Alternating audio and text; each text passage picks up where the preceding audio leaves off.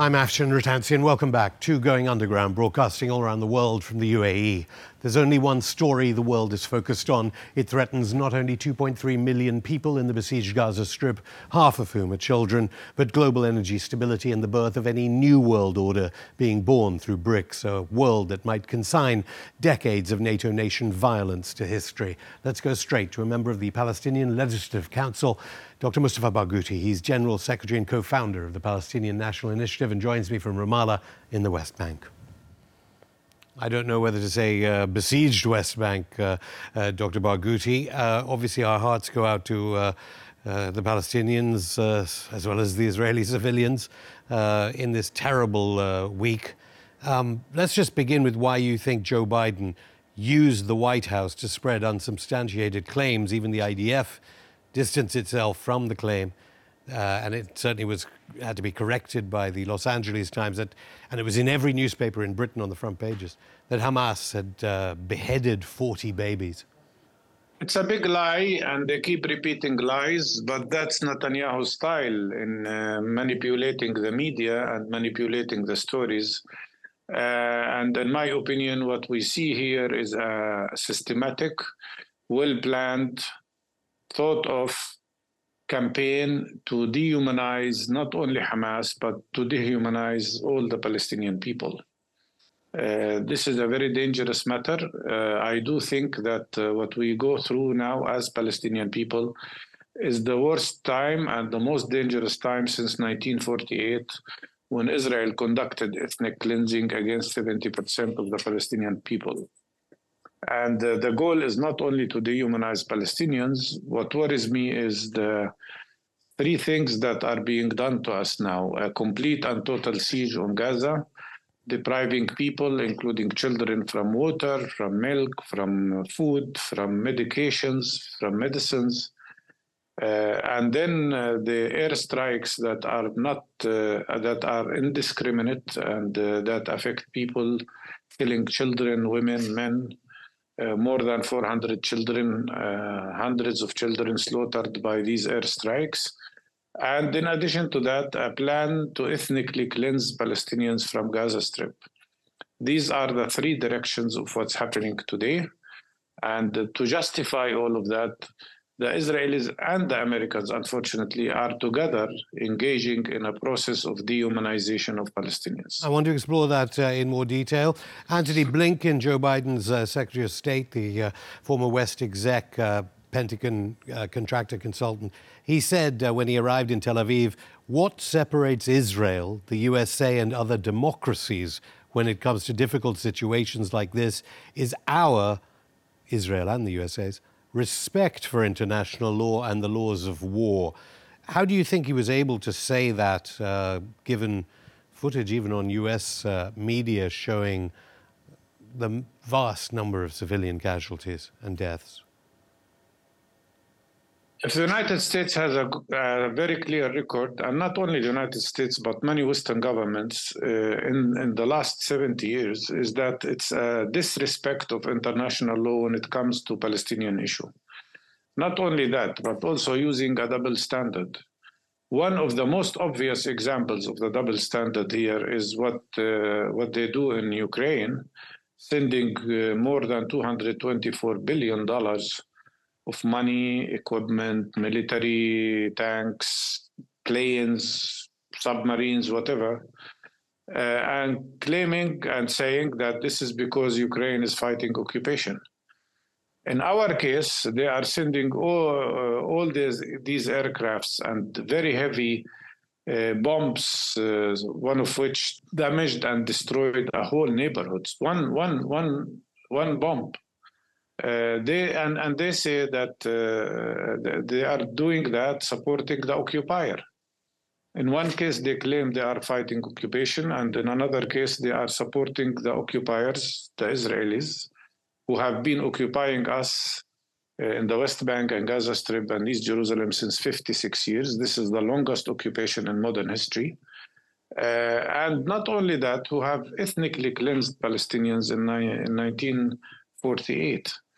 So there isn't a clearer example of this disrespect of international law and this double standard that unfortunately is used constantly. If they really respected international law, they should have responded to what Guterres said, the Secretary General of the United Nations, who said that besieging Gaza Strip in this manner, depriving people from water, electricity, food, and medicine is nothing but a violation of international law. The Human Rights Watch declared very clearly in response to what the Israeli defense minister said when he said that Palestinians are human animals. They said that what he said was disgusting, but more than that, it was paving the road for war crimes to be committed against Palestinian people. Yes, Yoav Gallant then went on to meet with Antony Blinken when he was in Israel. But, Antonio Guterres also condemned Hamas for what it did as well. And when you talk about the occupation, we've seen time and time again global South countries defeat the United States, onwards from Vietnam, perhaps. What do you believe is the strategy of the Hamas government in Gaza? I mean, they're a state now, technically, because Israel's declared war. It can't declare war on a terrorist outfit, as it were, something so-called mainstream media in NATO nations seems to have missed. But other than that, what is the strategy? Is it just to all sacrifice the lives of everyone in Gaza because things are and have been so bad since the siege began in 2007? I can't speak on behalf of Hamas, but I can tell you the following. First of all, the Israelis are declaring war on people, on occupied people, because there is no state in Gaza. Gaza is an occupied territory exactly like the West Bank, only it was under a different kind of occupation, besieged by sea, water, by air, and by land. Declaring war on people that you occupy is something that never happened in modern history. It's another violation that Israelis do. But even if it's a war, then they should accept the fact that the prisoners that Hamas took, the Israeli prisoners, are prisoners of war. And they should treat Palestinian prisoners in their jails as prisoners of war. But they don't do that. Surely Palestinian resistance groups, and there are many, it's not just Hamas that were involved in this recent uptick in violence, they must have some strategy, surely. Or did they just... I believe two things happened that it's becoming more clear now. First of all, why did Hamas start this attack? Before what Hamas did, not only because we are under occupation and the system of apartheid that is much worse than the apartheid system that prevailed in South Africa. And when I say apartheid, it's not only my opinion, it is the opinion of Amnesty International, Human Rights Watch, as well as even the Israeli Human Rights Organization, which is widely respected, B'Tselem. These are the roots of all the conflict. And Hamas was not here 50 years ago, or 45 years ago, or 40 years ago. At that time, it was PLO that was described as terrorist. Actually, anybody that resists occupation is called terrorist. I understand, but what is the military art of war here? But I think what preceded this attack is the following. During the last 8 months, the Israeli army and Israeli settlers killed 248 Palestinians in the West Bank, including 40 children, and continued the terror of settlers. The settlers' terror, under the supervision and support of the Israeli army, went as far as burning towns, burning houses, burning cars, like has happened in Huwara and Turmus Aya, where, by the way, the citizens whose houses were burned were American citizens, Palestinian American citizens. I don't think Mr. Biden is paying attention to them. Anyhow, in addition to that, there were constant attacks on the Aqsa Mosque, on Muslim holy sites, as well as Christian holy sites. Christians were spit at by Israeli settlers. We've seen provocation after provocation taking place. Clearly what you're saying is really important context. But then are you saying these resistance groups fell into a trap? Netanyahu was provoking them, and sure enough, they fell into his trap, because we certainly hear from Seymour Hersh, the great investigative journalist, that Netanyahu knew something like this was going to happen and let it happen, according to his intelligence sources. It is quite possible, and what is really shocking is that after the attack happened at the Gaza borders, there was no Israeli army intervention for more than 6 hours. You know, this is Israel, which usually does not even allow a fly to fly into Israel without immediate reaction. What happened there? Why did they stay silent? Why did they did nothing? In my opinion, I don't want to go into conspiracy theories now, but I can tell you that Netanyahu did something 3 weeks ago, I think almost 3 weeks ago, when he stood in the United Nations in front of the whole world, in the General Assembly of the structure that should be the guardian of international law, the United Nations, and raised a flag of the new Middle East, where he colored Arab countries that he will normalize with in green, and then had Israel in the center in blue color, and showing the borders of Israel. And it was an Israel that is annexing all of the occupied West Bank, annexing the Golan Heights, and annexing Gaza Strip. At that time, there was no fight in Gaza. At that time, Israel was still claiming that Gaza is not occupied and that Israel has left Gaza. Showing a map that annexes both West Bank and Gaza, in my opinion, is very indicative of the plan, of what he wanted to do.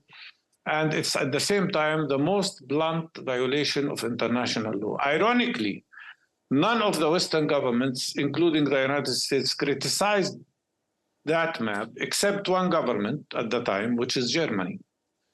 Everybody else stayed silent. And in my opinion, he is now using what's happening to implement that plan, that map. And the most dangerous thing is that they are trying to push Palestinians out of Gaza into an act of ethnic cleansing, to repeat what happened in 1948. Is it your understanding? 2.2 million people out of Gaza. Is it your understanding that the so-called mainstream media in Western NATO nations talking about ISIS, repeating the talking points, the so-called Hasbara from the Netanyahu government, they're comparing Hamas to ISIS? Is it your understanding Netanyahu himself treated ISIS patients in the Golan Heights, the occupied Golan Heights, during the war on Syria? Yes, well, the Americans also were dealing with ISIS before they turned against him. Of course, that is well known. And Netanyahu himself was providing every possible support to these people because they were fighting the Syrian government. Dr. Mustafa Barghouti, I'll stop you there. More from the General Secretary and co-founder of the Palestinian National Initiative and member of the Palestinian Legislative Council after this break.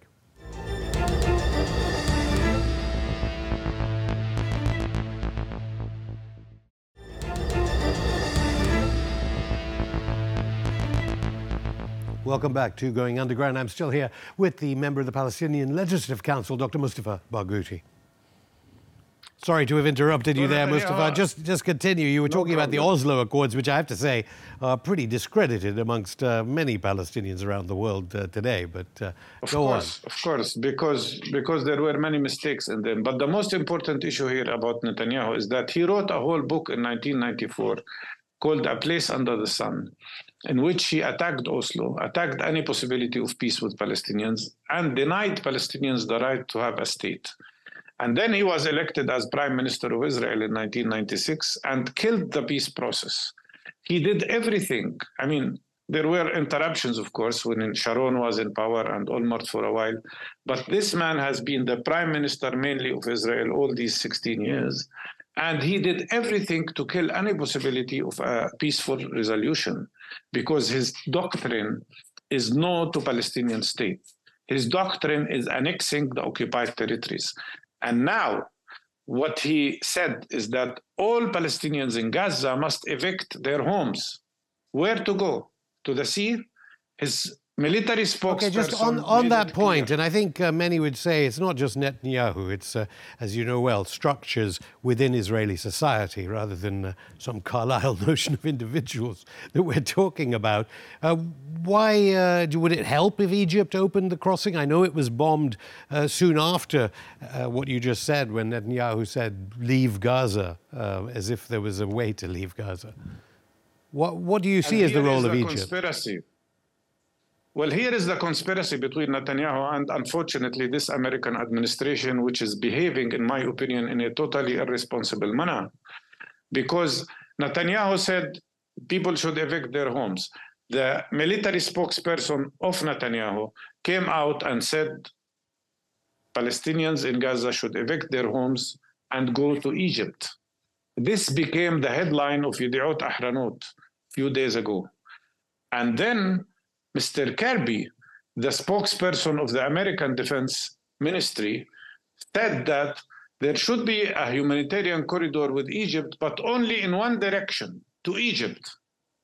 So what do we see here? It's a true conspiracy to keep bombarding people in Gaza, keep bombarding them and killing them till they all evict and evacuate Gaza Strip to Egypt, creating one of the worst ethnic cleansing in the 21st century. Given 2.2 million people. Given this conspiracy that you allege, given your record over decades of fighting for the UN Security Council resolutions that guarantee peace and justice for the Palestinian people, and we've seen Antony Blinken and the Biden administration administer, maybe 500,000 dead in Ukraine as they poured weapons in it to the last Ukrainian in their fight against Russia, is only an attack on the Dimona nuclear weapon system in Israel the possibility that opens some kind of attempt at saving the population of Gaza? Because surely you seem to be intimating they will wipe out 2.3 million people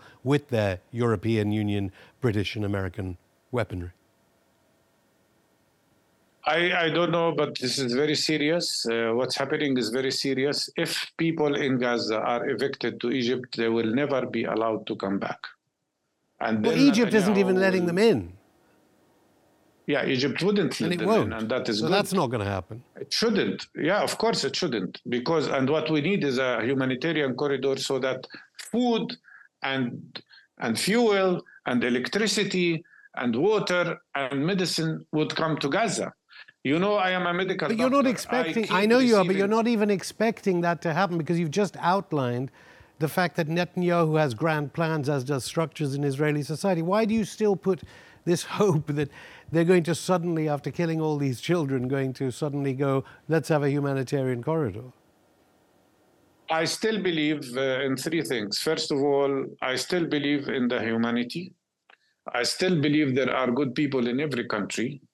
And I am building my hopes on the fact that when they see all these horrible images of Palestinians killed, of children in Palestine slaughtered by Israeli airstrikes, that something will move. I also build my hope on the solidarity movements everywhere in the world and on our Arab and Palestinian diaspora people to stand up to this horrible attack on Palestinians. Yes, tomorrow, in the coming days, we will see what will happen in Europe. You know that European governments are now prohibiting any solidarity demonstrations with Palestinian people, not solidarity demonstrations with Hamas, but with Palestinian people, which means we see here a very clear case of dehumanization of not only Palestinians, but anybody in support of the Palestinian right to be free, of Palestinian people's right not to be bombarded and killed by Israeli airstrikes. I understand this is a medium-term proposal, and of course you're right, there have been solidarity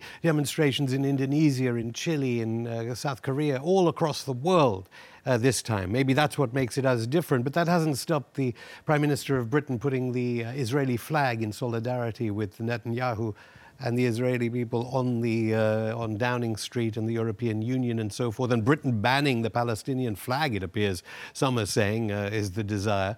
I understand that there is that diaspora and a greater awareness of what the Palestinians are going through, but that's not going to stop this immediate situation this week, is it? It won't, it might not, but I hope things will start changing. We were very encouraged by statements that are coming from different countries, not like European countries, not like United States, countries like Russia, countries like China today, countries like Brazil, countries like South Africa. I think the world is awakening, and the world is not Israeli or American only. And on this note, I would like to say something about what the American president said. I wish he would not discriminate, that he did not discriminate between American Palestinians and American Israelis. He spoke about American Israelis killed. He didn't mention any word about the Palestinian American most peaceful journalist, Shireen Abu Akleh, who was assassinated by an Israeli sniper and nobody was ever indicted for killing her. And he didn't say a word about the 500 American Palestinians who are now in Gaza Strip under bombardment and airstrikes, and their life is at high risk, and I am sure many of them will die. So I'm still not quite sure why you are surprised by that from the American administration, knowing what they have said in public as to their attitude to Palestinians in general. Just one quick question about the children, because obviously in NATO nation propaganda media, they're talking about the hostages that are children. NGO Save the Children documented Israeli mass detention of children. What's your experience over the years of the detention of Palestinian children by the EU, UK, US-backed Israeli government, successive ones? I understand 20 years in prison for Palestinian children for throwing stones has been a sentence. That's true, and there are 5,000, probably 500 prisoners now in Israeli jails, including no less than 200 children. Many of these children, like the other 1,260 Palestinians, are under administrative detention, which means they don't know why they are in jail, which means they are practically kidnapped, which means that their lawyers don't know why they are in jail and they cannot defend them. This is the so-called administrative detention that Israel is using against Palestinian people. And by the way, that was one of the reasons why Hamas conducted their attack, because for more than 10 years, they've been trying to negotiate a prisoners exchange so that Palestinian prisoners in Israeli jails, some of whom have been there for 44 years, would be released, and Israel wouldn't listen. And now the immediate proposal, I know that they wouldn't go in this direction till something happens, but the immediate proposal is immediate ceasefire to stop these atrocities that are happening now in Gaza, to save the lives of both Palestinians and Israelis, and then initiate a prisoners exchange where all the Israeli prisoners in Gaza could come home safely, and then the Palestinian prisoners would be released. Okay, well, we have to see how many...